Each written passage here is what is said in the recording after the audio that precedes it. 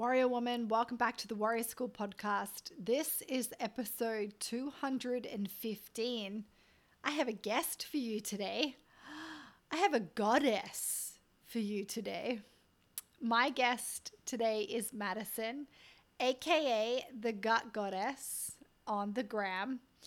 We've been in each other's worlds for quite a while, and a month or so ago, I reached out to her to ask her if she'd come on the podcast, hop in the hot seat, and talk about gut health, how we heal our gut in a way that isn't stressful or isn't overwhelming. Madison actually spent a decade or over a decade of her life trying to heal her gut. She did all of the restrictive gut healing diets. She spent thousands of dollars on supplements. She bounced around from practitioner to practitioner, but she was left with lingering symptoms like bloating, diarrhea, acne, fatigue, and a really long list of foods that she should avoid. But mostly she was left with no hope that she would ever feel well or normal again. Then,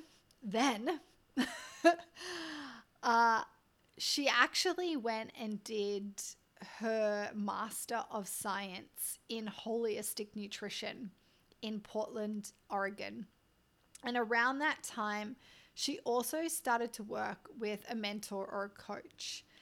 And these two experiences, as well as a decade of learning and researching and trying to listen to her body and work out all of the pieces of the puzzle, she started to learn all about the nervous system, about hormones, stress, the metabolism, and how all of these things impact the gut. And so now she helps people heal their gut through her coaching programs in a way that really takes the stress and overwhelm out of gut healing. It was such a cool conversation. We spoke all about the gut. We spoke about how the digestive system works, how stress impacts our gut. We talked about her 5 foundations that she uses in her work and her group coaching program to help people heal their gut. Oh, we spoke about so much more. Minerals and hormones, movement for gut health. Just dive in and listen to this delicious conversation with Madison, aka the Gut Goddess, on taking the stress and overwhelm out of gut healing. We don't get a voice like Zoom to tell us to go, Madison, but we're ready. We're ready. I'm going to give us the green light. Welcome to the Warrior School podcast. Thank you. I'm so honored to be here. I'm such a fan. I'm such a fan of yours. Thank you. So, Madison and me, we've followed along on the gram for quite a while. We kind of sit at the same table as we have the same women, I guess, at our table. Mm-hmm. And I wanted to put her in the hot seat to talk about the gut because that's her thing. Yeah. So, but I don't know you super, super well. Not that we have to go super, super deep, but I thought a really cool place to start would be your story. And maybe with, what you do now, and then let's go back and connect some of those key dots that led you to doing what you do today. Is that cool? Yeah, let's do it. Yeah. Okay. All right. Well, let's start with what you do now. Yeah. So now, I call myself the Gut Goddess. As we'll get into, I was definitely not that. I mean, that's just recent within the last couple years. But yeah, I have a one-on-one and group coaching practice on. I just coach online and mainly help mostly women, but sometimes men or any kind of gender identity with gut issues like IBS, SIBO, Candida, diarrhea, constipation, like food sensitivities, you name it. Yeah, any kind of gut issue. And of course, as you probably know, and as your listeners probably know, that comes with a lot of other things, hormone stuff, mental health issues. Yeah, so I'm helping people mainly with their guts, but also with just their overall health.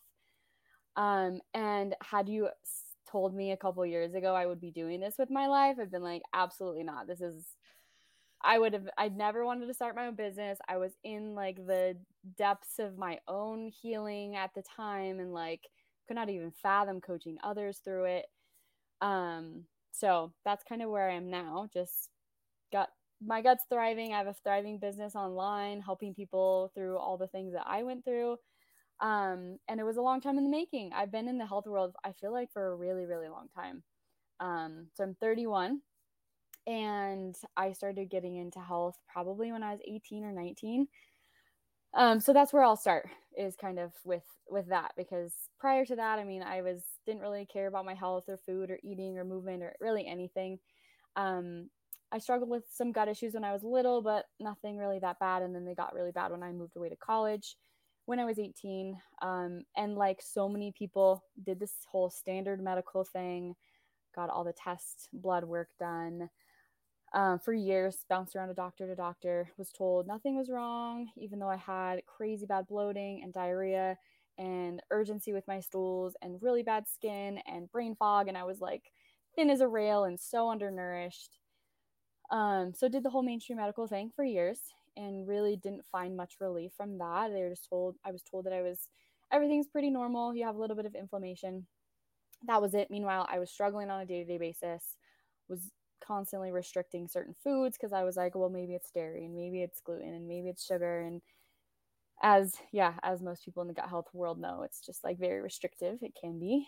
So that was years. And then, kind of in my early 20s, I was offered a medication from regular doctors, and I was like, this doesn't feel right. I don't want to be on a medication for the rest of my life. I had no idea what I was going to do. I knew nothing about like supplements and natural health and farming and food and nothing. So I kind of just left and I was like, I'm going to figure something out.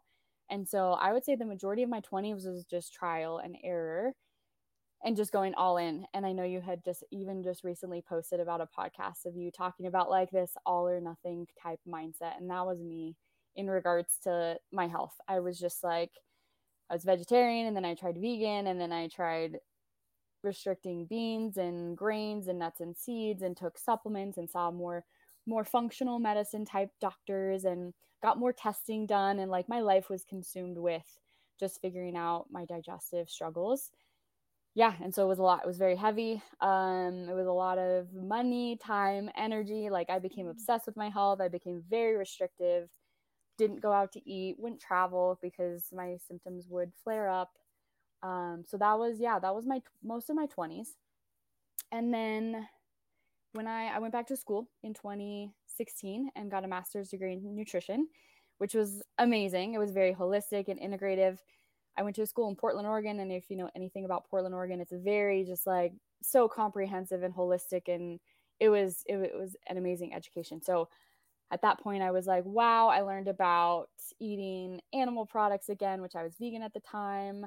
Learned about stress and the nervous system and movement and weightlifting and breath work and meditation and food and farming and sustainability and just like all these very holistic things related to health. Whereas prior to that, I was just like very restrictive about food stuff and taking tons of supplements and wasn't looking at my health in a very comprehensive way. So yeah, fast forward the past couple years, never had better health. Like I feel stronger than ever. Like my skin's better than it's ever has been. I eat dairy on a daily basis and sourdough bread I just reintroduced within the last couple months and have no issues with. And I eat carbs and yeah, just like is a very time of liberation and balance.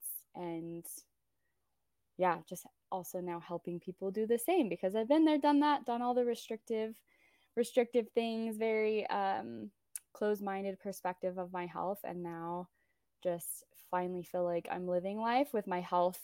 Yes, of course, like it's an important thing to me, but it's kind of like in the background, you know, I'm actually able to like live life normally to some extent now. So long story short, that's the majority of it, kind of the past decade ish. Yeah, thanks for sharing, Madison. And Yeah. I'm sure within that decade, and as you were, reaching that 10 year, and then you went to school and you started to learn all of this stuff, I'm sure there was probably moments in your mind where you were like, damn it, I wish I knew all of this like 10 years ago or when I I know. started. But I think there is, even though I guess it's kind of the right word, I don't know. I think there's beauty in that. I think there's beauty within the 10 years of Mm-hmm. like struggling and figuring out and researching and trialing and just like being in the work. And you Mm-hmm. have done so much. Mm-hmm. And as a coach, being able to lead someone with 10 years of experience, and then coming out of that with an amazing education, which is not often the case. Yeah, I've done a master's in dietetics. It was Yeah. clinical, it was extremely unsatisfying. I can't say I learned that much other than the biochemistry of food, but we learned nothing about the nervous system, Mm-hmm. about the metabolism, about hormones or anything like that. So Yep. I don't know. Can you just speak to that a little bit around how did the mind feel when you landed in this place in Portland, in Oregon, and came across education finally? Because I'm sure, did you feel exhausted after 10 years of like researching and learning and trying? What other than the education piece that you were taught, what else helped? Like, what Mm-hmm. clicked then for you? Mm-hmm. Yeah, I always call that kind of like the second phase of my healing, because prior to that, again, I was just doing everything from vegan to carnivore and just supplements and trying it all on my own. And then I think after my schooling, it wasn't like I learned everything I needed to in school. It was almost like this was a stepping stone into this realm of health that I hadn't really noticed before. And I think one of the biggest things, and not to like promote us, but it's like I hired a coach after school. I hired my own health coach. And that was life changing, because prior to that, I was working with functional medicine people and maybe an acupuncturist, but it wasn't like I had a coach on my side to guide me through this and like have someone who I could vent to. I was really doing all of it on my own, which, as you know, is so exhausting. And even the last couple years, like I have a spirituality coach, I have a fitness coach, I have a health coach. Like I've hired so many coaches because now I see the value in what they can offer. So that was a big one, is that after school, I think it was maybe a year or two after school, I was working in the health world, but I still was having some lingering issues, and I was like, I'm hiring someone because I need support in this and I'm sick of doing it on my own. And that was hard, because I was like, I went to school, I know how to do this. So that was a huge shift too, in that kind of that time frame where I feel like I did a lot of healing, was hiring support. And I still see my health coach to this day every couple months, just to like check in and have a different perspective, because I did know a lot, but there's something valuable in having someone else's opinion and guidance, and them seeing things from an outside perspective, that I hadn't really seen before. And that my health coach actually brought up really a lot more of like the nervous system and stress piece, which I'm sure we'll talk about, because I did not realize how connected that was until he pointed it out. He was like, you've been dealing with all these different really big stressors, like this is probably having a lot to do with your gut. And I was like, what? I had no idea. So I think that was huge, hiring a coach. And what else? I mean, that was one of the biggest ones. And then just also realizing that it didn't have to be just about food. It didn't have to be just about food and supplements. It was just like, okay, that's one piece, and I'm really good at doing that one piece. I can be keto and I can be carnivore if I want to. Like I'm very disciplined if I want to be very disciplined. And then I think school just taught me, it's like, okay, yeah, nutrition is one piece of it, but the movement piece is huge. And like your sleep is huge, and your relationships are really big, and your nervous system, and like how much you're enjoying your life is a piece of this too. So it took a little bit of pressure. Well, it took a lot of pressure off the food piece, because prior to that, I was like, I only eat 100% organic, biodynamic, sprouted, fermented, like food, and it was like, I was so restrictive with that piece. And then once I was like, oh, I can actually like relax a little bit and like have some chocolate and have sugar again and expand my diet, then I felt so much more nourished in the food that I was eating. I actually liked it more. And I think that was a big piece of the schooling piece, but just yeah, just realizing that it's not just about food stuff. Like your health that's one piece of that. So I would say those are the two biggest kind of things that shifted, is hiring support, and then also kind of easing up on being so all or nothing with one thing. Yeah. Yeah, I often talk about how it leaks so much energy out of us when we're in this constant. And I get it. Yeah, when we don't feel well, it's so crappy to feel horrible and crappy. And so Yeah. when we're in this constant state of searching to try and find the answer, uh, or when we go all in on something, it's such an energy leak. Like you said, for a decade, it consumed you. Mm-hmm. You were trying to find the answer, and that leaks a lot of energy out of you. And so the leading, and this is why I'm such a fan of being led, that uh, it takes that mental labor, the mental load, or that energy leakage can get plugged a little bit when you are led, whether that's through, Mm-hmm. finally finding the right education and the right teachers, finding a mentor or a coach or whoever that is. Yeah, for me, that's what I have found most helpful as well in my own experience. But then working with so many women over the last 14 years, it's not just about uh, the program. It's not, you could jump on and you can find a training program anywhere. Mm-hmm. You can find a pretty reasonable food plan. Yeah. But it's not about that. It's about being led through that, and not Mm-hmm. forever if you don't want to, but at least for a little while. And so, yeah, it's cool that around that same time for yourself with the education piece, and then kind of knowing that, okay, I need someone to lead me through this a little bit. Mm-hmm. That those things, yeah, marriage Mm-hmm. together.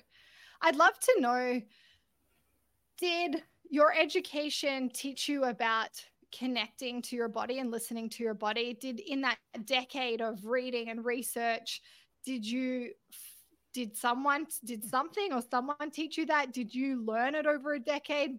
Did school teach you that? Did your mentor teach you that? Because I think it's a disconnection problem. Most women think they have digestive problems, or they have a weight problem, or whatever it is. But for me, I've always viewed it as a disconnection problem, that we're so Mm-hmm. disconnected from our body, that then therefore we're experiencing these things or these symptoms. I'd love just to hear about your story or relationship with like connection and learning to listen and understand your own body. Mm-hmm. Yeah, I love that question, and just thinking about that.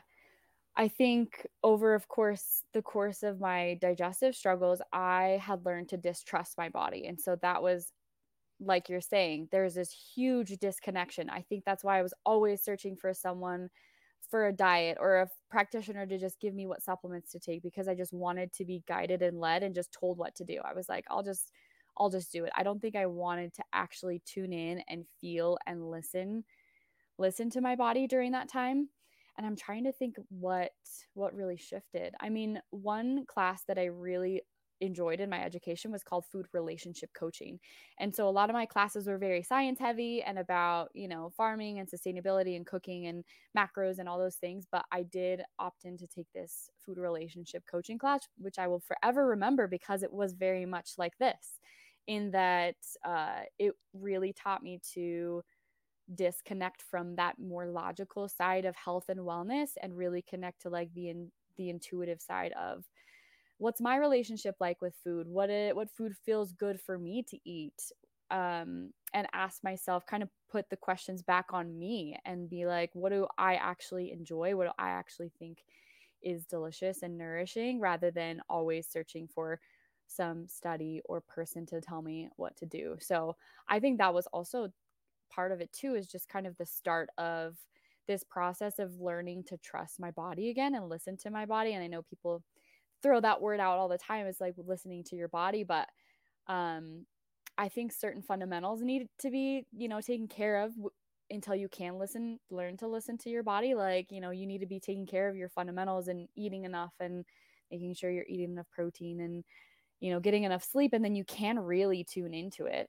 And I think, yeah, that's kind of where it started, was with that class of like, forget all the logical things. Like, what do you actually want to do? What do you actually like to eat? How are you feeling today? How, like, just putting it back on me was definitely a shift. And I still, even to this day, sometimes I'm just like, it's hard to listen to your body because it's different every day. And as you talk about, like, we're very cyclical. And sometimes I'm like, why am I craving this thing? Or like, why is my body doing different things on different days? And it's not as, yeah, we're cyclical. And so it requires a lot of trust in your body. And I think that trust has just been developed for me in the past couple years, just expanding my diet and reassuring myself that I can eat different foods and that my body can heal, and it's even healing without me trying to heal it. And yeah, I think it's such an important piece of this whole wellness culture. Is there's, as you know, so much information, and it's like, you can, like you said, you can find a plan online just immediately for free, and you can stick to a program, but like actually doing it, being led by it, having mentors in it, and like living it on a day-to-day basis will give you the trust, and help you learn how to actually listen to your body. Yeah, it's they're big questions. Like, how do I feel today? Like, what Yeah. is my body telling me? Yeah. Like, they sound so simple, but when you ask yourself, or when you ask the people that you work with, especially at the start of your work together, those are really hard questions for a lot of us to answer. And I think, Mm-hmm. like yourself, Madison, so many women, or so many people have just spent so much of their lives disconnected Mm-hmm. from, yeah, from not only their body. Obviously, I'll talk a lot with the physical stuff, but there's like the emotional and, mental and spiritual side. But my work is very much in the physical. So uh for you, what did because when we think about like health, like what is health, and when we think about this idea of listening to our bodies, what I found most helpful for myself, and what I find really helpful for a lot of women, is talking about this umbrella analogy that I use. Like, the umbrella is our nervous system, or us, like the state of our body, and then we have all of these prongs that make up us, or our nervous system, or how well our body functions. And if one or more of those prongs isn't working right, therefore the umbrella can't do its job, or the nervous system is not as strong Mm-hmm. as it needs to be. So you mentioned before that food was one piece, but not the only piece. But for a decade, would you say that food was like your sole focus, like your, like the thing that Yes. you, yeah. 100%. Food. That was it. That was absolutely it. Yeah. Yeah, could you talk a little bit about when you started working with your mentor, and he opened you up to this idea of like the nervous system and stress? Can you Mm-hmm. talk about just some of the things that you learned from him, and even some of the things now that you use in your work and even in your life? Yeah, talk about some of those other prongs and how they really can impact the gut. Would that be Mm-hmm. cool if we did that? Yeah. Yeah. I think what I'll do is, I mean, in my practice, I'll just tell you kind of what I do in my practice. So I have like my 5 fundamentals, which are similar to like maybe your prongs underneath the umbrella. The first one is nutrition, because nutrition does impact our nervous system and our sleep and our stress and like all those things. So yes, there's that piece, which is still very big. but it's one piece.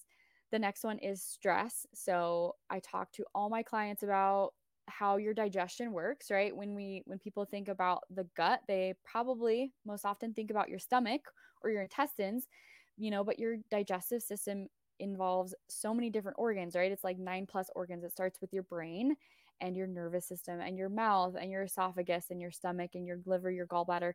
Um, and yeah, the basis, I mean, at the very top of your gut is what's really controlling everything is your brain and your nervous system, which is so critical to your gut health. So that's kind of the second one. So nutrition, stress, light is another one. So like the light that you're exposed to throughout the day, right? So that also has to do a lot with your sleep.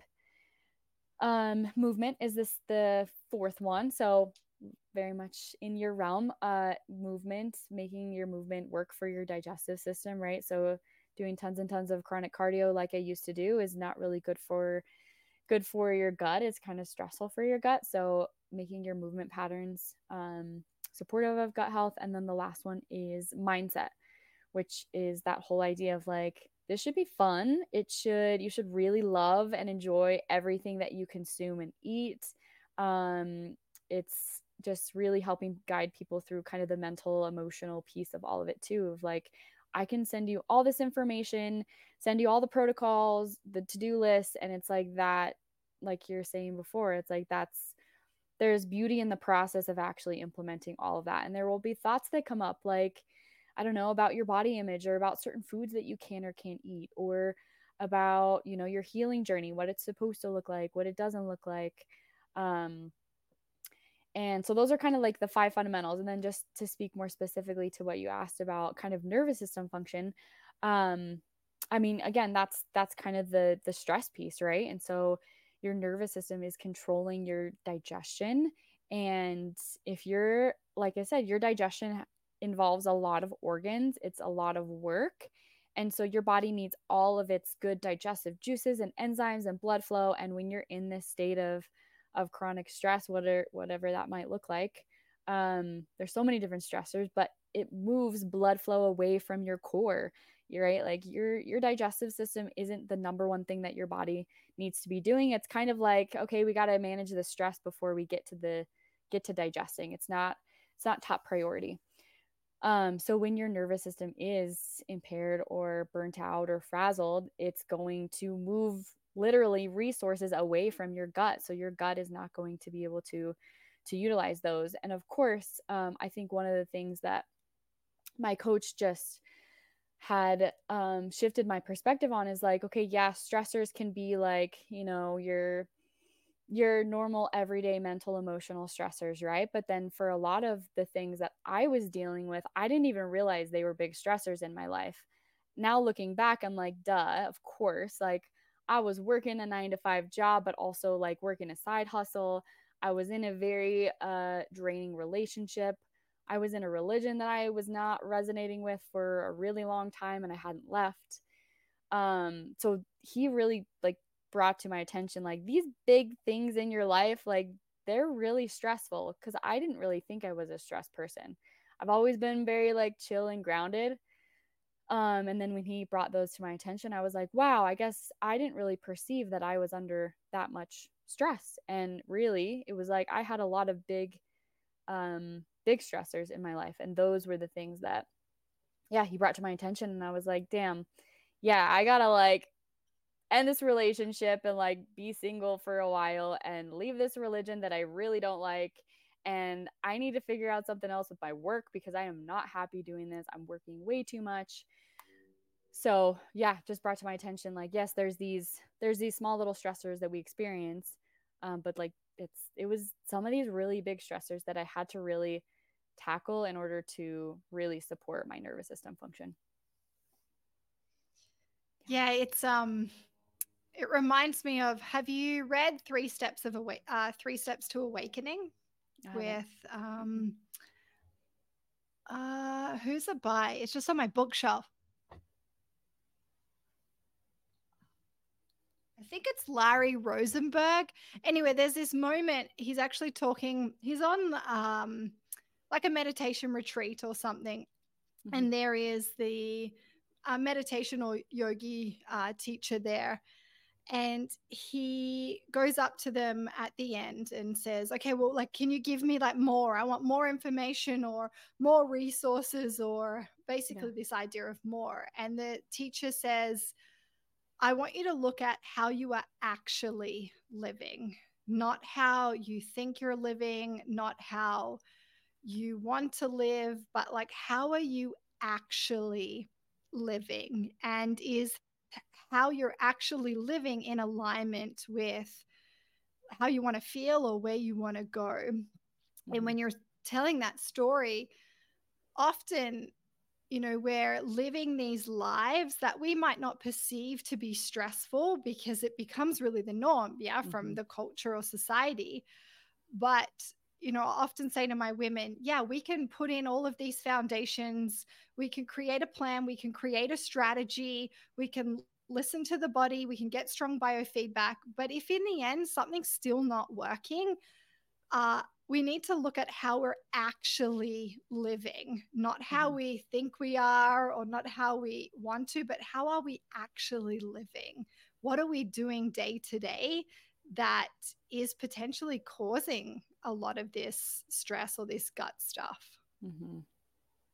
Yeah, I love that you mentioned that it may feel so normal, right? It feels like I didn't even think I was stressed. I was just like, I'm on this hustle and grind, and this is that literally felt normal to me. And then I finally started to slow down and realize, like, wow, I didn't realize how dramatically that was affecting my life. All those little things. Yeah. At any time, did you think my gut stuff is because I'm stressed, because I'm living this way? Or was it for you and the mind, was it always, it's got to be the food? It's the food. It's the food. I would say it was that the thought that it was the food was up until about, yeah, 2019ish. I thought it was always the food. I was always trying, like I said, at that point, I think I was trying carnivore. And again, it was like, yes, I got some results, but nothing was resolving long term. And I was like, okay, it's got to be something else. And then, yeah, finally started to explore this other piece. And then looking back, I'm like, yeah, wow, it was for sure not always the food. I mean, yes, probably to some extent when I was eating, standard American diet, but like after that, probably not. Probably not at all. Yeah. Yeah.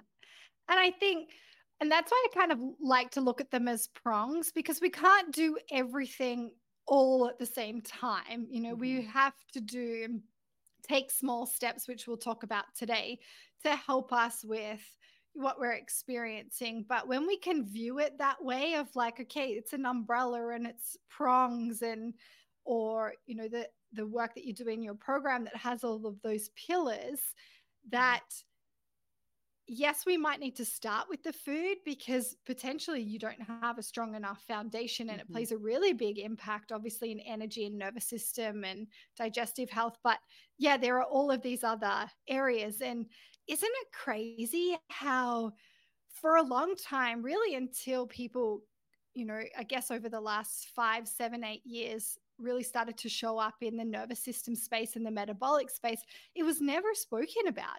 No Mhm. one, no one kind of said, hey, actually, you might be experiencing constipation or diarrhea because of, yes, maybe because of your food, but because you're stressed. Or you might be experiencing psoriasis because you're actually really stressed. Mhm. It blows my mind, I think, just being in the health space for so long, and no one really connecting it to stress for a long time. Mhm. I'm curious how long you've kind of been in that space, knowing about the stress piece, because I even remember I saw a naturopath back in, I want to say like 2015 or 16 maybe, and she gave me a handout, and it was about the vagus nerve, and I'd never heard of the vagus nerve. It was a handout though, and she literally, that's all she did. She gave me this handout. It had a couple of different vagus nerve exercises. I looked at them and I was like, this is weird. I'm not going to gargle or like hum. And then looking back, I'm like, wow, okay, I did have a piece of that, and she obviously knew that it was a piece to the digestive system piece, but it was just like I was given a handout and that was it. It wasn't like somebody being like, yo, what's your day-to-day look like? What are you doing on a day-to-day basis? How are your relationships? What is your work schedule like? I was never really addressed. So I'm curious when you kind of introduced that piece or learned more about it, because it is so important. Yeah, it was fragmented for me for a long time. They were in pieces, like the puzzle wasn't put together. Yeah. So the first piece came, well, my sister endured anorexia nervosa for a long time. So I decided to become a dietitian and specialize in eating disorders because of Mm. her eating disorder. I went and did a Bachelor of Exercise Science and Nutrition first. So I guess the exercise science came for me first. Mm-hmm. And then I did my master's, and as I said, super clinical, really unsatisfying. It Yeah. was all about diet and disease, a lot into the hospital. And then I went and I specialized in eating disorders. So it was more around the relationship and the mental side of it. Uh, and just restoring them back to, a baseline level. And then I went back into the training space and I found my coach. And this is when I started to learn a lot about like injury and how to train properly, like build a proper foundation. And then when I was competing in Olympic weightlifting, I found the female physiology stuff. And so then I Mm-hmm. started to learn about that and I brought that in and the menstrual cycle piece. And then about maybe 7 or 8 years ago, or maybe 9 now, I started to then find the work of like Josh and Jeannie Rubin from Real Food Gangsters and Mm-hmm. some of those kind of older school, grandfathers or grandmas in the nervous system metabolic space. And then I started Mm-hmm. to learn a lot about that because I wasn't taught about that in any of my degrees. So I guess I then just put all of those pieces together. And that's what I was kind of saying at the start. You have to go through that. Like I've been in the space now Mm-hmm. for 14 years, but I didn't know a lot of this stuff. I only started to click it all together 6, 7 years ago and really implement it into my work. It's kind of like, you're on this journey for a long time. I think it's at least a good decade of you just like learning and researching and trying and, Mm-hmm. working with a bunch of people and learning from a bunch of people when you really start to be like, okay, now I kind of see all the pieces of the puzzle like Mm-hmm. fitting together. And normally, in my case, I put them together in my puzzle or my story first, Mm-hmm. and then you can lead other women Mm-hmm. in that. Yeah. So Yeah. cool. Yeah, Yeah. I feel the same. I'd love to actually talk about the digestive system. Can we get into a little bit about, okay, well, what Yeah. is that? Most people think it's my stomach, yeah, and maybe my bowels, but can we go from like head to head to butt? Because Yeah, not let's head do to it. toe, but Yeah. yeah. Yeah. I'll just do kind of what I know, or just a brief summary. So again, you ask anyone, where does your digestive system start? And most people say in your mouth or in your stomach. And it's like, okay, yes, kind of, because that's where you put food in. But really, like I said, the brain and the nervous system are the first pieces in your digestive system, right? Your entire gut is essentially a tube through your body. It's you don't have to think about digesting. It's autonomic. It's part of your autonomic nervous system. So it's just your brain and your nervous system are controlling your digestive system. So yeah, brain first and foremost, right? And so I don't know if you want to go over this too, but I always talk about like ways to support kind of every single piece of it. Um, Mm. so the brain, should I go into that when I talk about each piece? You do Okay. whatever you want, girl. Okay, I love it. It's so fun to me to talk about it.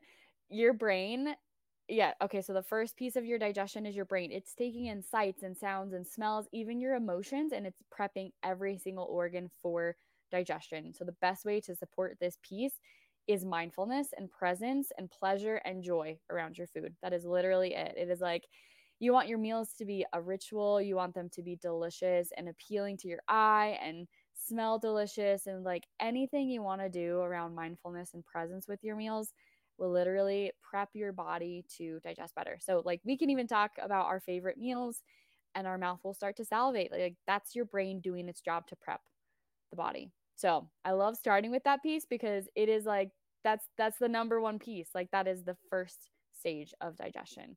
And I lost that for so long. Like I was just eating kale smoothies and like shoveling in anything that I thought was super, super healthy, but it tasted disgusting. And it's like, okay, that's not ideal for good digestion. So that is the number Mm. one piece, right? So the brain nervous system piece. Again, if you're stressed, if you're dealing with a lot of these chronic stressors, you're under eating, you're stressed at work, you're constantly going, your body is pushing nutrients and resources away from your gut and your core. So your digestive organs need that, and so your nervous system is controlling that.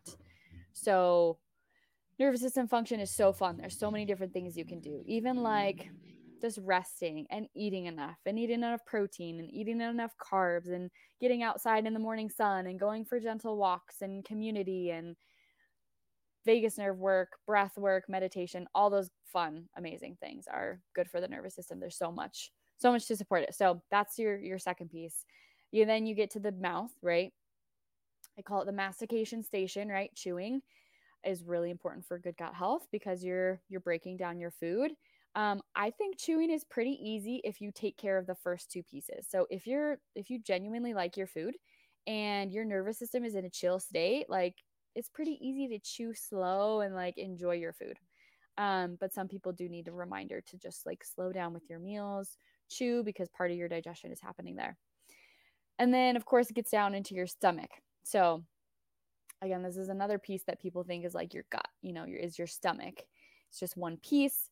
And some ways to support your stomach, drinking bone broth, drinking or having sea salt with your meals helps support good stomach acid. The stress piece, making sure you're chill and calm with your meals will be really good for stomach acid.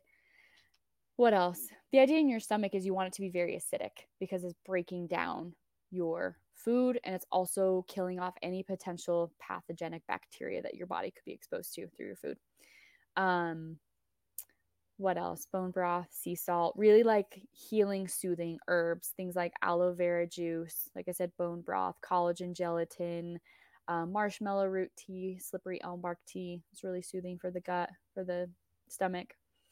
And then after that is your liver and your gallbladder. So those are liver is, I mean, as you know, does so many different things, and same with the gallbladder. I mean, there's a lot to the liver, but your liver just wants fuel. That's a big thing with liver support. I think that people think your liver needs all these detoxes and cleanses and herbs and juice cleanses, and it's like, no, your liver wants proteins. So like make sure you're eating enough bioavailable, easy to digest proteins, and carbs. Those are really supportive for liver function. Your liver has hundreds of jobs, and when it's given fuel, it works properly. So that's a big one. Also doing things like beets or beet juice, dandelion root tea is really good for liver function, castor oil packs. And your liver is taking care of, in regards to digestion, it's breaking down a lot of your fats and your fat soluble vitamins. So vitamin A, D, E, and K. And then you kind of get to the last two pieces, your small intestine and your large intestine. Your small intestine is, from what I remember from my notes, around 22 feet long. It's like everything is getting digested and absorbed there. It is crazy, just how much is happening there. So it is just like absorbing everything, digesting and assimilating things. And I'm trying to think of some quick things around how to support that. Same with like all the gut healing herbs, things like aloe vera juice, slippery elm bark, collagen gelatin, bone broth. Also just eliminating some of those harder to digest foods, things like grains, beans, nuts, and seeds are a little bit harder on the gut. Lots of like raw, rough vegetables, cruciferous veggies in particular, things like kale and broccoli and cauliflower. Being mindful of your antibiotics and birth control, those can always disrupt kind of the bacteria in your small intestine. And then you get to your large intestine, and that's mostly going to absorb your electrolytes. And that's kind of where your stool is getting held and formed and waiting to be excreted. So, as far as large intestine goes, I mean, getting minerals, electrolytes, hydration. Yeah, I feel like the small intestine and large intestine, it's like if you're starting from the top and you're supporting those first couple of stages, things are going to go well the rest of the way down. That's why I always start with the top, because you can focus on the bacteria in your colon and in your small intestine and all those things, but yeah, always start at the top. Another one that I didn't mention is the thyroid, which I always talk about with clients too, because your thyroid is also controlling, it's helping produce good stomach acid, and it's also helping move things through your system at a good rate, right? If your thyroid is slow and sluggish, your digestive system is also running really slow and sluggish, which can cause lots of bloating, sometimes bacterial imbalances and constipation too. So there's your whole gut, your physiology, quick tips on the how the digestive system works. Yeah, and you pretty much answered my next question, which was around like where does it break down? I'm really fascinated because lots of people talk about gut problems and they'll say things like bloating, gas, diarrhea, constipation. And a lot of these things they're talking about is low, low down Exactly. Yep. in the gut. And I was super fascinated to know, okay, if we take a top down approach, or I like to call it building a foundation. And Mm-hmm. yes, that could be bottom up, but I guess we could talk about building a foundation from the top, which is the head. Mm-hmm. So the brain, and then the thyroid obviously is quite high up there as well. Is that kind of what and I think you answered it, Madison, but maybe if we could just get a little clearer on that around, do you always take that top down approach? Do you always start with the brain and Mm-hmm. with the thyroid and the chewing and then work your way through? Always. Yeah. I mean, and just to give you an example, when I was dealing with my gut stuff, I had SIBO, which is a small intestine bacteria overgrowth. And I had that multiple times. It kept coming back. And the bloating with that was insane, like bloated every single day, so painful, so much cramping. Um, and I did the whole protocol, which is a very restrictive diet. It's all these antimicrobial herbs, right? The whole idea is to kill off this bacteria that's in your small intestine. So I did that protocol multiple times. And what would happen is the bacteria would grow back. I would get the bloating again and the super smelly gas, and like my symptoms would just come back after a couple months. And I was like, I need to figure out something else. I'm sick of doing this. And then that's kind of when I started with the top. I was like, okay, let me kind of reassess how I'm doing things up at the top, in hopes and trusting that my body knew exactly how to balance that bacteria overgrowth out. And that's what happened.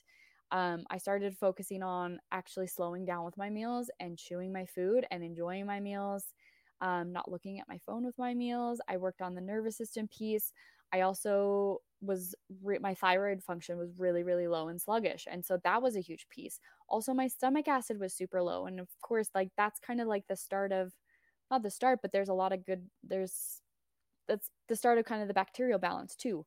And that's what happened. Like I just started focusing on those first couple of pieces, and the SIBO went away and has never come back. I've never had those severe symptoms ever again. And I didn't take any antimicrobials or antibiotics or antifungals or anything, because I just started with the top and trusted that my body knew exactly how to balance itself out once it was given the right inputs at the very beginning. So that's what I use with all my clients, is like top down, because we can talk about electrolytes and, focusing on the small intestine and killing off certain gut bugs and adding in other probiotics and adding in other gut bugs. But it's like your body knows exactly how to balance itself out. It needs to have these other fundamental pieces in place. So yeah, it works. That's what I've used for myself and all my clients. So it's cool. It's really cool to see, because it is very body trusting. It's like, you don't need you don't need to micromanage the bacteria in your gut. Like they know how to balance themselves out. Mm. And I Yeah. imagine that's alongside, well, you just mentioned the stress piece. So just being able to manage your stress, regulate yourself, the sleep, the Mm-hmm. sunshine, the Mm-hmm. walking, the moving. But then also, I imagine it's eating foods that are supporting the thyroid, that are supporting our our metabolism, that are Mhm. easily digestible and absorbed. And can we just speak about that? Because I know there's principles and foundations that you speak about Mhm. within nutrition that do support. Because yes, we can be mindful when we're eating, but if we're not eating things that are actually working Mhm. for our body and are easily digestible and absorbed, well, then it doesn't, yeah, mindfulness will help a little bit in chewing. But Mhm. can you talk about that importance of bringing in, okay, we need to be looking at what we're eating? That's really essential, and some of these key principles and foundations around that. Yeah. Yeah, I mean, I'll just say I have kind of what's called like my gut goddess plate. So it's like the American version of like the my plate. And essentially like there's four main components that I say are just like bare bones essentials. So the first one is a protein, and protein I underate for so many years and was wondered why I was so hangry and like hungry all the time. And now I'm like, oh, I was never eating enough protein. So protein is the number one thing I have people think about when they're planning a meal. It is, I think, one of the harder to digest or harder to get macros. It's really easy to get fat and carbs. They're, yeah, they're very abundant, but protein, making sure you have enough protein is, I think, a little bit more challenging for most people. And I recommend doing more animal-based protein sources. So things like gelatin, collagen, fish, chicken, turkey, red meat, organ meats, eggs, dairy products. That's not to say plants don't have protein, but the animal based ones are going to be relatively more bioavailable, easier to digest. So that's essential. Every single meal, like 25 to 35 grams at least, and 10 to 15 grams of protein per snack. So that's the first piece. The second piece is a fat, and like I said, fat is pretty easy because you're getting usually some fat in your protein sources. If you're eating a meal with grass fed beef, you're getting some fat in that. It can also be your dairy, so if you do dairy, you can easily get fat in there with some cheese, some sour cream, things like that. And it also includes the cooking oils that you're using, right? So again, animal based. I love ghee and butter, and using beef tallow. And then I also use coconut oil and olive oil. So those are kind of the other fats I'm getting. And then the other one is carbs. So you're getting all your macros. I'm not a fan of restricting any macros like I used to when I was keto. Carbs are amazing. And these ones I mainly recommend doing lots of fruits and root veggies and simple sugars. So very similar to kind of the realm that you're into is yeah, fruits, roots. So any kind of fruit, literally, maple syrup, honey, regular cane sugar, um, root veggies, white rice, sourdough bread, plantains, masa harina.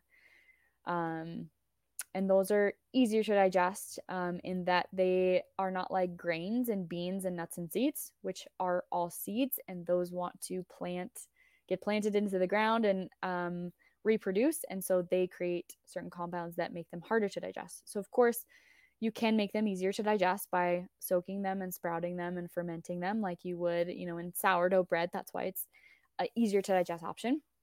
But those to me don't really count as like the carb source. I yeah would like people to mainly focus on fruits and roots, squashes, white rice. And then the other just bare bones minimum is like sea salt. That again is going to help support good stomach acid. It makes food taste really good. It's important for minerals and electrolytes. And then of course you can add in any kind of herbs and spices and small amount of fermented foods, and that kind of makes your meals. So the majority of your plate should be filled with super easy to digest, nutrient dense foods. And of course, yes, there's room for some like not as easy to digest foods, but I think the majority of your plate, if it's filled with that, then you should be good. Okay, there's a few things in that I want to talk about. Yeah. I think the first one would be, okay, well, why? Like, why do those things really work for the gut? Like, why do we need to eat protein? Why do we need to eat enough protein? And why those proteins in particular when it comes to Mm. our gut health? And then the same with the fat and the carbohydrate. Like, why those particular foods when we're talking about our gut and our gut health? Yeah.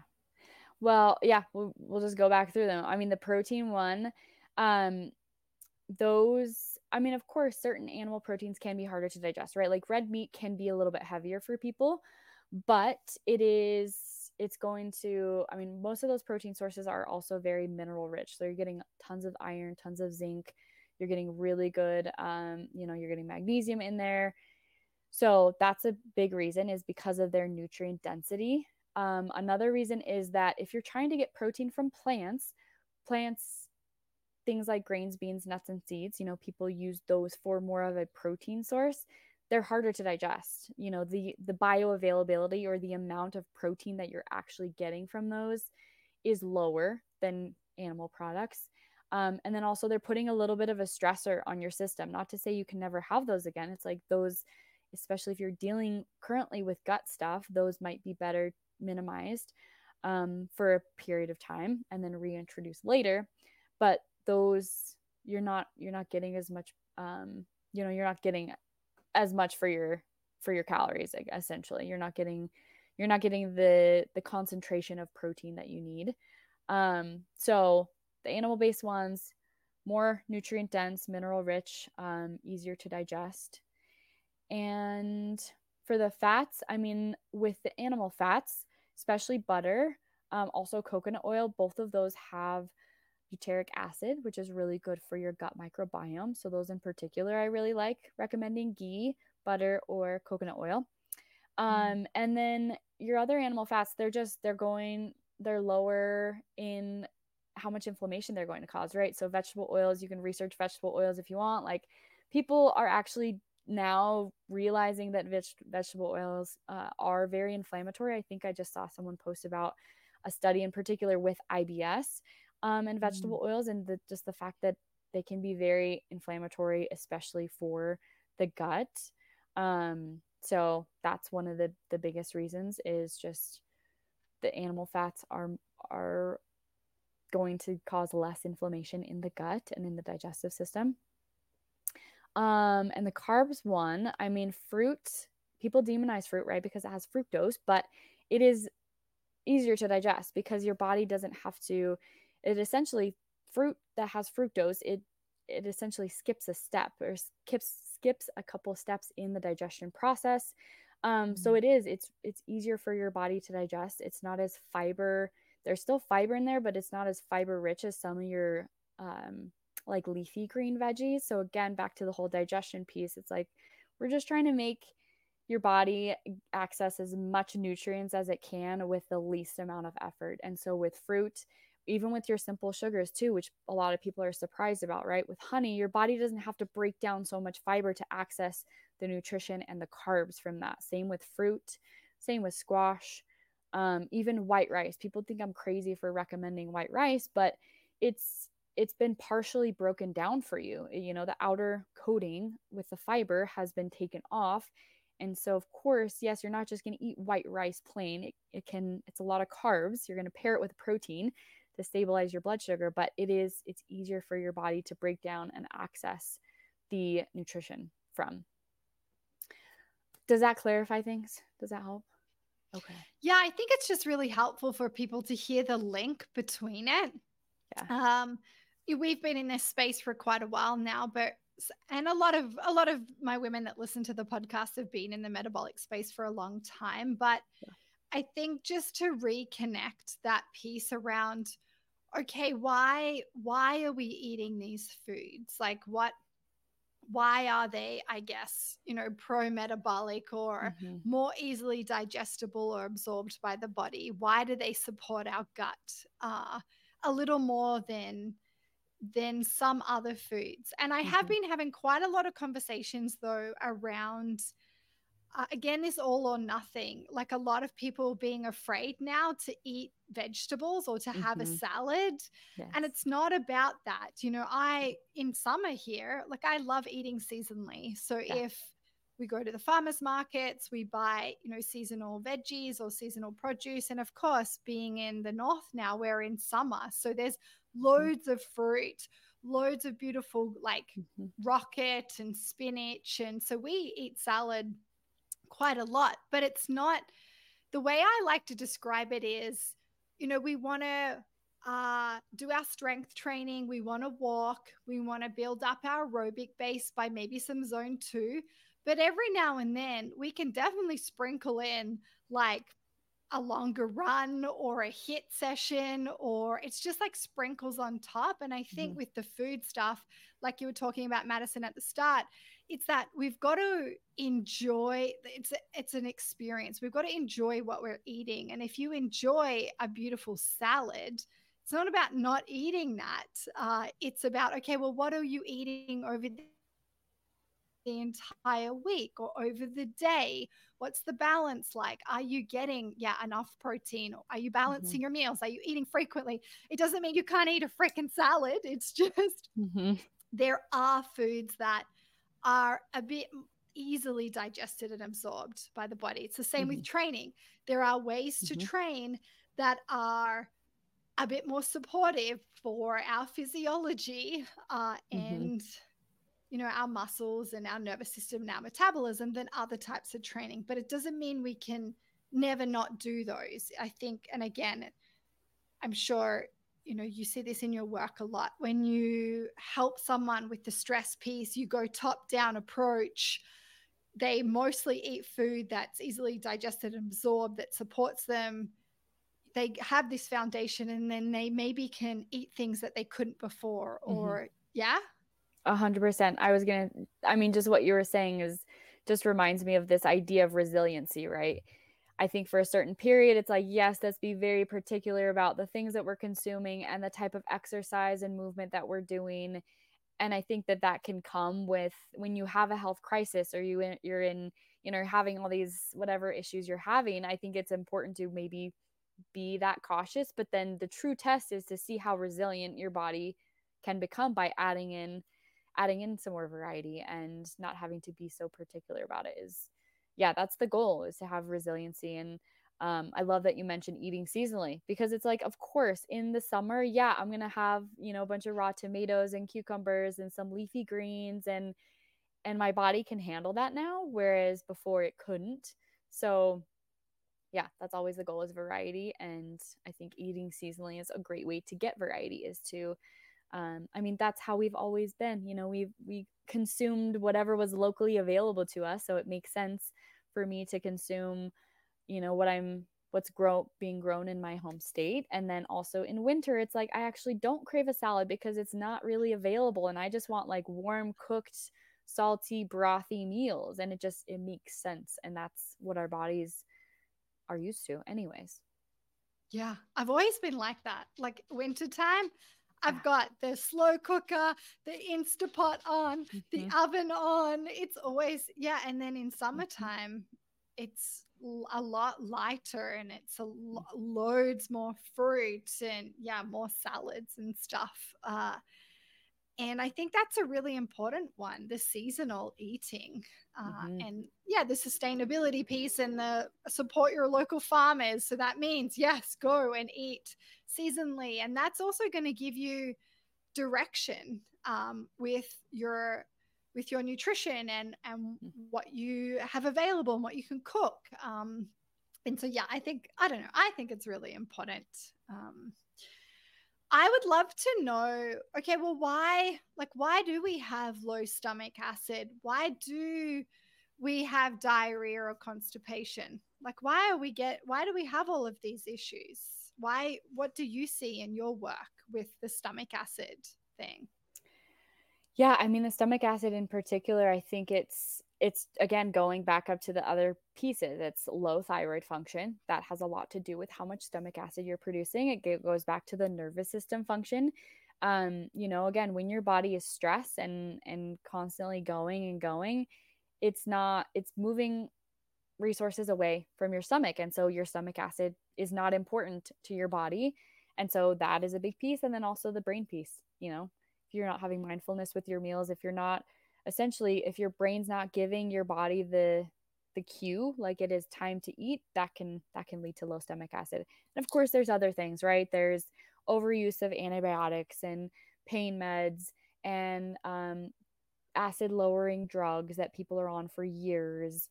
And there's like physiological things that can happen. If you have a lot of extra weight around your midsection, like that can kind of push things up and cause acid reflux and contribute to, some issues there. But I'm trying to think of what else. Yeah, medication use, stress, birth control, antibiotics. But I would say the biggest ones are the stress and thyroid piece to low stomach acid. And also under eating protein, right? Because if you're under eating protein, your body's, stomach acid is really important for producing, or protein intake is important for producing stomach acid, because it signals to your body like we need to create more stomach acid to break down this certain type of macronutrient. So for me, like I was vegan and vegetarian for like 8 years, and my stomach acid was very low because I wasn't really eating a lot of protein and I didn't really need a lot of stomach acid. So when I started eating more animal products, it gave my body this feedback like we're eating these things, create more stomach acid. So that's another big one that I see too. But Mm. yeah, that's in regards to or like acid reflux, heartburn. Yeah, is that stomach acid piece, acid Yeah, reflux. that's really interesting. And what about like diarrhea and constipation? Because they're big issues. So big. Yeah. I never personally, I've struggled a little bit with constipation, usually when I travel, but mostly looser stools. I would say that was me for, yeah, a decade. There's always urgency with my stools, undigested food, running to the bathroom, looser. And again, so many different pieces. Just like the kind of the solution is so many different pieces, the cause is so many different pieces. It's not eating enough in general, right? That can be stressful for your nervous system. And so that's a big one, just not eating enough, not eating the right foods, eating foods that are really irritating and causing inflammation in your gut. So your body's just expelling them quickly, too quickly in regards to diarrhea. The stress piece is huge. I know that I used to play soccer, and right before the soccer game, I would always have Mhm. to like rush to the bathroom, and I never thought anything of it. I just thought that was normal. Like, but that's not how everyone is. I just would always like I would get nervous and like, before giving like a speech, or yeah, before my soccer games, I would have to poop because your nervous system is like, okay, we're stressed, like let's get rid of, our poop. So that's, the stress piece is huge. Lack of sleep. I think those are, yeah, and then just again all the things above, like poor thyroid function, poor liver and gallbladder function. If you got your gallbladder taken out, that can cause diarrhea, or if you're not digesting your fats well, that can Mhm. contribute to diarrhea. um yeah, if you have low stomach acid, that can be another contributing factor. If you're doing too much chronic cardio, like that can be again stressful for your nervous system. It can be, and you can, your body can see that as a stressor and expel your stool too quickly. Um, Constipation is a So little I bit, have a funny story. Sorry to yeah, interrupt. go. We have been training outside a lot this summer and a lot at the track. I wanted to really get into running and sprinting again. So Love I've it. been with Carson, my lover, my partner. And so we mostly will train in the morning time, and we will drink like a coffee or two in the morning. And he has to pee a lot when he drinks coffee. Mm-hmm. Uh, and so he'll go, it will be at the track and he'll go and pee a lot. And he, over the summer, he's like, I have realized how many people have terrible bowels because he'll be in there Oh peeing no. and then people will go into the toilet and they just have Yeah. terrible diarrhea and he just Mm-hmm. hears them just like shitting, No. but it's like, like Yeah. splashing and spurting like diarrhea. And he just didn't realize like Mm-hmm. how terrible people's bowels are. And I don't even think people that experience that realize that that is not a great thing to happen. Mm-hmm. But anyway, that just made me think of that around, lots, obviously we're at a track, chronic cardio people Yeah. there, people that really look quite undernourished. Mm-hmm. And those people have to go in, they just have diarrhea Mm. Yeah. all the time. Oh no. That's funny. Oh, yeah. Every time I go to every time I see if someone pooped in a public toilet and they didn't flush it, I'm like, yo, people, this is not a normal poop. Like, who, I don't think people know what a normal poop is supposed to be like. But that just brought up another one. Coffee on an empty stomach absolutely can give you diarrhea, or some people use it if they do have constipation, which is not ideal. That's another one, common one. Yeah. If I sometimes in the second half of my cycle, if I don't have enough to eat for my morning snack and I have my coffee, I can get Mm-hmm. diarrhea. I'll get loose bowels. It's not terrible diarrhea, but it's definitely not like I would normally Mm-hmm. poo in the morning. So that's a big one for me. So in that second half, I really have got to make sure that I have a more substantial snack than Absolutely. I normally would if with my coffee, because there's been times that I've been out on my walk with Hank and I'm just like, oh my god, I gotta get home, and I'm like, Yeah. that never happens to me. I have Yeah. amazing bowels, but yeah, I guess period poops are can be a thing. Yeah. Do you want to just talk to that a little bit, because I know a lot of females bowels can change in their second half of their cycle. Mm-hmm. Yeah, period poops. Again, I thought that was normal. I thought everyone like got diarrhea before their period, and now that never happens to me, and I'm like, no, yeah. I mean, for me, the couple things, excess estrogen, right? If you're having excess estrogen, that can be a contributing factor to period poops.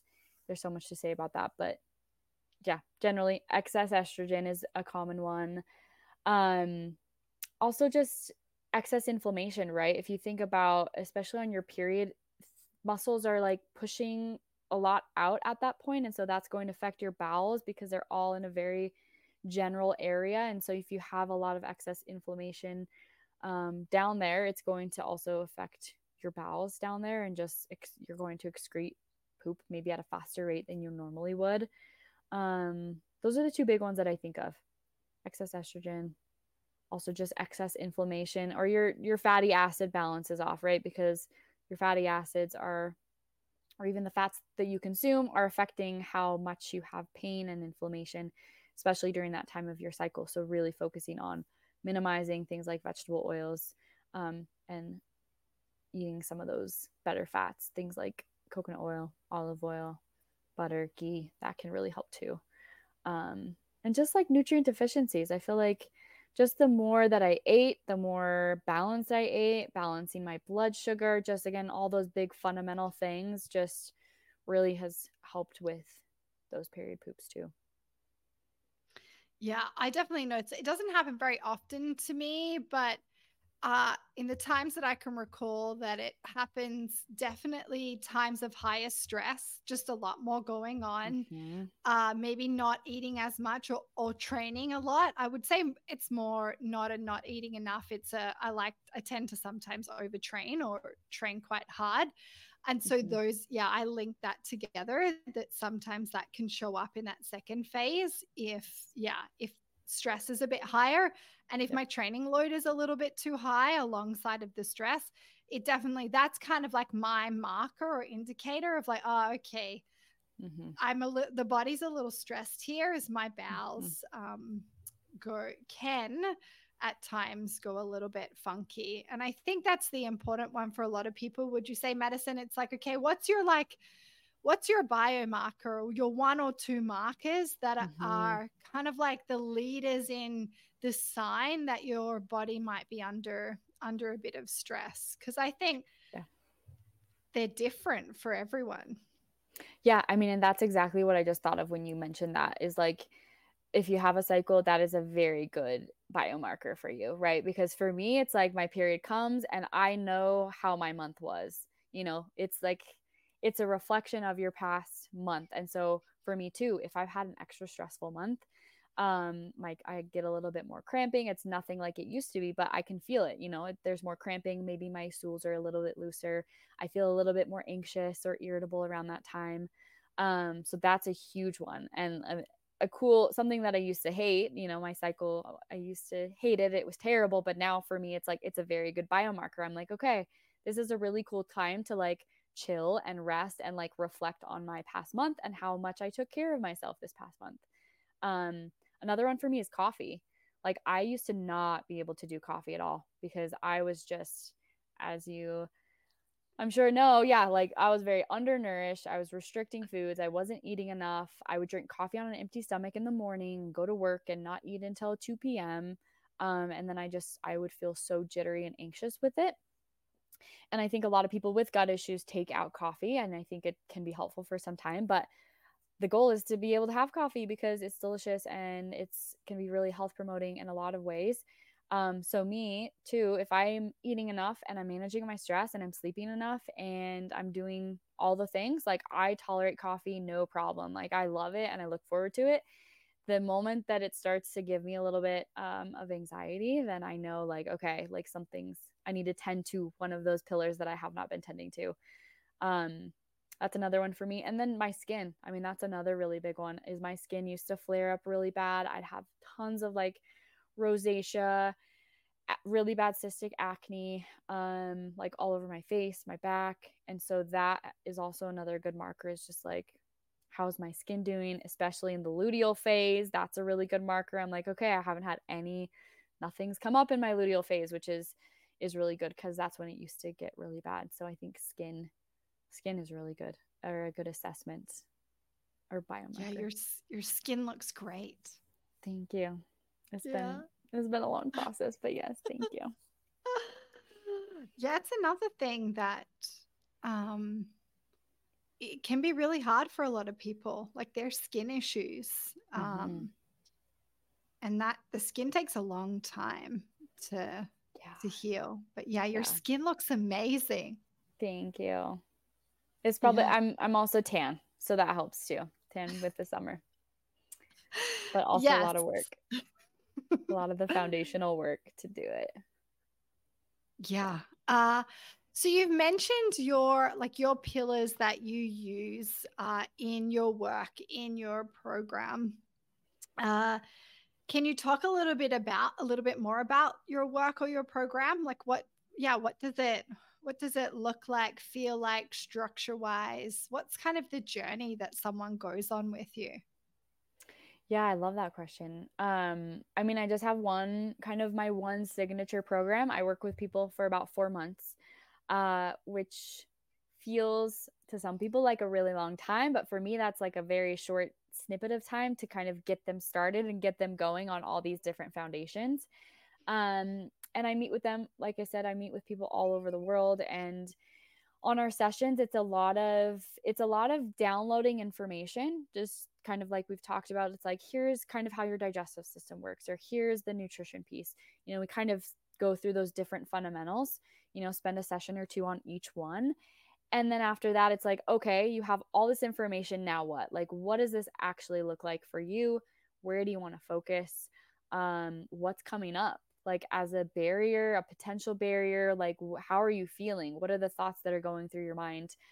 Because I think a lot of this is very different than what most people are used to hearing when I'm telling them, like, yeah, eat more. Like, I want you to eat more. I want you to eat all these different foods. I want you to eat red meat. I want you to eat fruit and lots of carbs.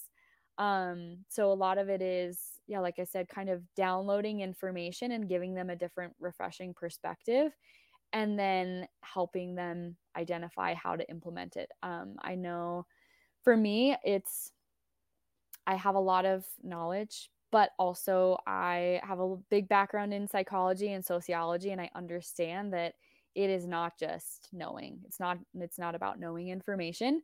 And Mm. that's kind of like what you said earlier about there's something that's valuable in just like having someone along in the journey with you to identify what's coming up. And after you know all the information that you could ever know, what does that even mean? How does that affect your day-to-day life? Like, again, going back to like looking at the assessment and kind of taking an assessment of your day-to-day, how is this information changing those daily habits that you're doing?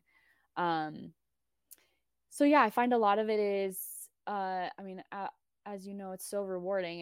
It's really cool to give people cool new information about health and wellness, but then it's really rewarding to help them identify why they can't do it, or what's coming up for them, or explore why they're having certain resistance towards certain changes, and just helping them over the course of that 4 months really implement those foundations.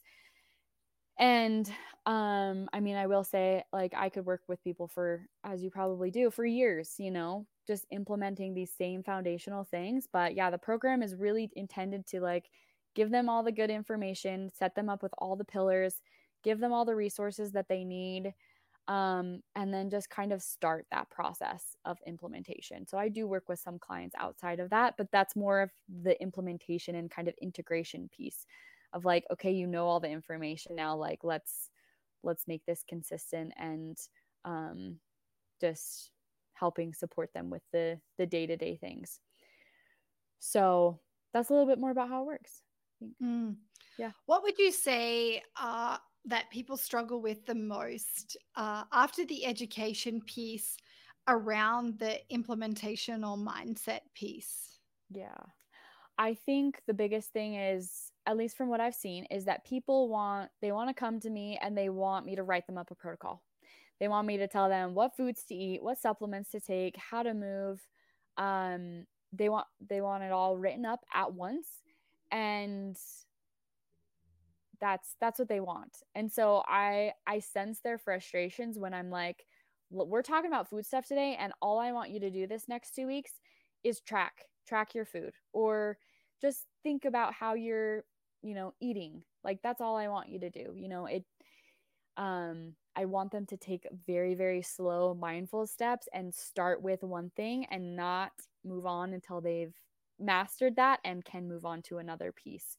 So I think that's probably the hardest thing that I see with people is they want it written up, they want a protocol, they want to just be given this thing, and they don't necessarily like the feeling of like slow, like, let's slow this down. Like, I'm not telling you anything about exercise until you get like your nutrition dialed in.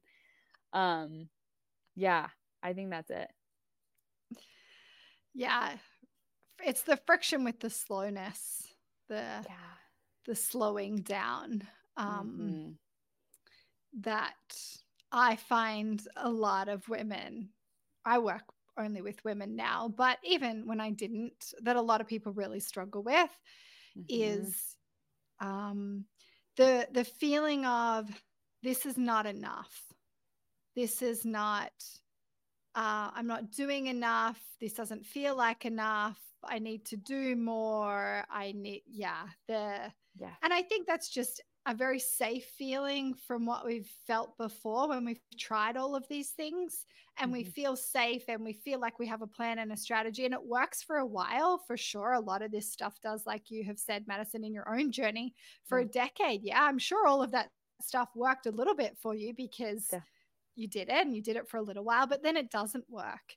And Mm-hmm. we realize that actually, okay, it's not working. Why isn't it working? And often, even with my women now, they'll get into their journey, 3 months, 6 months, 9 months, 12 months. I ask for a minimum of 12 months, and I'll probably one day soon ask for 2 years because I think it Yeah. takes that long. And that's, yeah, Mm-hmm. like you said, really scary for people. Those listening that think 4 months is scary, I'm just like, Yeah. no way. But they'll have friction at so many points in time along Mm-hmm. our journey or our work together. And it's not that they're not doing the thing that's right for them right now. They are, because I'm leading them and I know. It's Mm-hmm. that they're not getting there quick enough, and that's Mm-hmm. the thing. And I'm sure you see this all the time in your work with the gut. It takes a long time to work through the stories, the mindset stuff. It takes a long time to change our life, our day, our Mm-hmm. stresses. Uh, and so, do you want to just speak to that a little bit? Do you see that quite a bit? Is that where you see the friction of it not being? Yes. Yes, I'm so glad you mentioned that.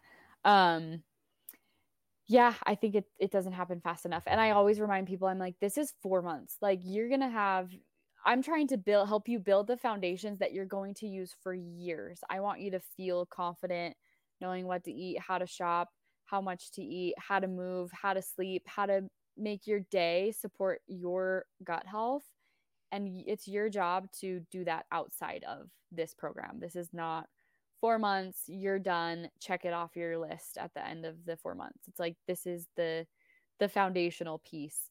And I find myself constantly doing that because yeah, people want, like you said, that's what feels familiar for people, is like, I'm doing this 30-day cleanse, or I'm doing this 6 weeks to flat abs protocol or whatever. And it's like, no, that's exciting and really fun, but yeah, the process is, you got to commit to at least for a couple of years. And even then, it's like, I don't love the phrase like healing is a journey, because that makes it feel like it's never ending, which I feel like, yes, true. I feel like I'm still healing, but also, you will reach these points of destinations along the way, which I think it's important to remind people of that too. But yeah, it's a destination, but then it's also a journey, because I imagine even in 2 years, it's like, yeah, that's a really long time. And I think that would be a very scary commitment to think about committing to. But like, I mean, I've had my own weight loss and like fitness journey over the last year. And I'm like, wow, I've made a lot of progress in a year, but I feel like I could be making way more progress in the next 2 years. Like, and people don't talk about that. And I think it's important that people are reminded of like, this was me 5 years ago and this is me now. It's like, this was not a 6-week transformation or a 3-month transformation. It's like, it's a commitment for a really long time. And yeah, I think that's where the friction is. It's like, we want it fast, but it makes sense. Like, you're uncomfortable and you want this goal, and yes, but it's not sustainable at all. Yeah, and I think that's the important piece because, and I'll often tell my women, like, I could get you there. I could get you there way faster if you Yeah, wanted to, but often that's not going to be in alignment with how you actually want to live your life or how you can exactly. live your life, because you've Yeah. got a family and you've got little humans and you've got a job and you've got all of these other things that, it takes a long time to change life, to Mm-hmm. change how we're actually living. Mm-hmm. And the deeper we are into life, the more responsibilities we have, the more commitments we have, the harder that is. And so I think even just knowing that we could do this a little bit more efficient and a little bit more effective. I'm not going to say fast, because I don't believe building a foundation is a fast Mm-hmm. process, but we can definitely do it with a bit more efficiency if we choose to do that. And if we can, but often our life just, we can't do it. And so we have to be okay with it taking years uh, to get there, or we change our reality, which Mm-hmm. sounds like what you did. Yeah, where you're like, okay, I can't work a 9 to 5. I can't be in this relationship because these things were creating so much stress for you that Mm-hmm. it was preventing you from healing. So you actually had to change how you were actually living Mm-hmm. in order to, yeah, to heal. Yeah, I think about my day to day just now. I think about like, I go on a morning walk and I make my breakfast, and then I go to the gym for a couple hours, and then I have client calls and do some work. And like, my day to day compared to what it used to look like is completely different. It's crazy. But again, it's like the day to day is your reflection of how your life's going to be and where your goals are. And my day to day used to be wake up, do nothing, like wake up 5 minutes before my job, drive to work, maybe get Starbucks on the way, work all day, like, it was not at all the same. So it's, yeah, it took years to do that though. Like you're saying, it took years to create a life that allows me to thrive rather than, yeah, be where I was. Yeah. And this could be a whole nother podcast conversation, but a lot of us actually really have to make some big changes in our reality if we Mm-hmm. really want to have energy, be healthy, have great gut health, you know, build insane strength and get the results that we want. We have to actually make some really big changes. Mm-hmm. It just, hard and scary. Mhm. But and I also believe that we can actually, I'm all for one for pushing and working hard, and you own your own business and I own mine, and I work really hard and I Mhm. train really hard, but I've had to earn the right to do that. And I think Mhm. we can get to that place of it's okay to like want to push and do lots of things with our life. But we've got to have a strong foundation first, Mhm. and we've got to know how to manage ourselves properly and our energy and nourish ourselves to support doing those things. And I think, what would you say that would be kind of what you see is that people, we want to do all of these things, but they just don't have that foundation, or I guess they're not resourced up enough to Mhm. to support that. Mhm. Yeah, I see that all the time. And I've seen that in myself too. It's just people, again, kind of back to the whole protocol thing. A lot of clients are like, tell me what supplements to take, tell me what's foods to include, like, give me all the things to do. And I'm just like, I have to pull them back and remind them, like, let's just focus on eating enough because you're not eating enough. You're eating 1,200 calories per day. Like, let's make sure you're nourishing yourself on a day-to-day basis. And then once you do that, you might not even need these extra fluffy little things. So I find that, yeah, that's the case for a lot of things. It's like reeling people back and just getting them back to those fundamentals, so that they can have the energy and the means and the resources to actually maybe add in some additional supportive things. But a lot of the times they don't even really need those things. And another Mm. thing I thought of too is just in regards to stress. Have a lot of clients who, of course, when they're stressed, they don't eat enough, they're not meal prepping, that's not a priority for them. And I used to be that way all the time. I just wouldn't eat. I don't, I lose my appetite when I'm stressed. But now I realize, like, if I prep these things and prepare beforehand, I know that that will support me in having the resources to better manage this stress. So in a way, it's stressful to not do those, or yeah, it's stressful to have to do those things. But then once you know how much you get from doing those things, that becomes less stressful. So you do those things to prepare for, yeah, Mm. those other times. So it's like once you know what good inputs you need, then yeah, you can push yourself, you can do more, you can yeah, I mean, it just goes back to that resiliency piece. It's like I would have never been able to have my own business had I been just still dealing with all my gut issues. Like, it took time, and I had to really change my life and build up those resources before I could finally give back to, my community and the people that I serve. Yeah. So how tell us more about where people find you. Is the course open all of the time, or is it closed sometimes and they have to apply for certain intakes? Where do they find more information? Yeah. Yeah, where do you show up a lot? Yeah. So I'm mostly on Instagram. So at the Gut Goddess.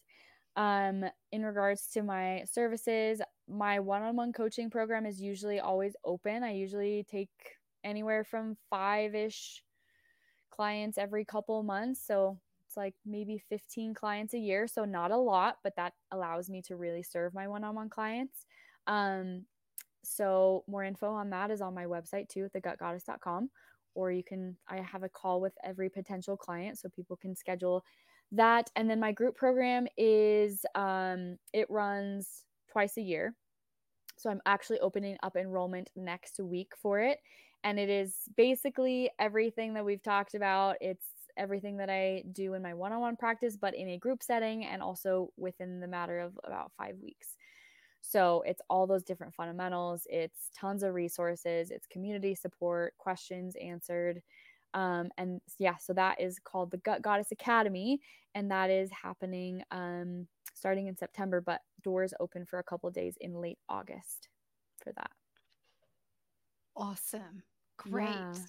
Well, Thank I'll you. get this podcast out by the end of August then, so people listening can hear that and know. Um, I always Okay. like to try and align it with whoever I have on, if they're doing something within their world or their work or their community, yeah, it's really cool to have the episode align with that. So thanks for telling me that you're opening Yeah. your doors at the end of August. Thank you. Yeah. Anything else finally that you want to drop on the mic before we finish? I don't think so. I think I'm good. I think we covered so much and so many good tips and tricks and perspective shifts. Yeah. Addison, thank you so much for coming on the podcast, for spending this like 90 minutes with me. Yeah. I truly appreciate it. I appreciate you. I appreciate the work that you do. Thank you. Same. Yeah. Thank you so much. Warrior Woman, thanks so much for listening to this episode. If you haven't, please give the podcast some love by subscribing now. And if you enjoyed this episode, please rate it and share it with another warrior woman. Also, if you want to go crazy, I'd love if you wrote a review for the Warrior School podcast. And also share and tag me with your biggest takeaways for the episode on the gram. Okay, Warrior Woman, have a great week in training. Bye for now.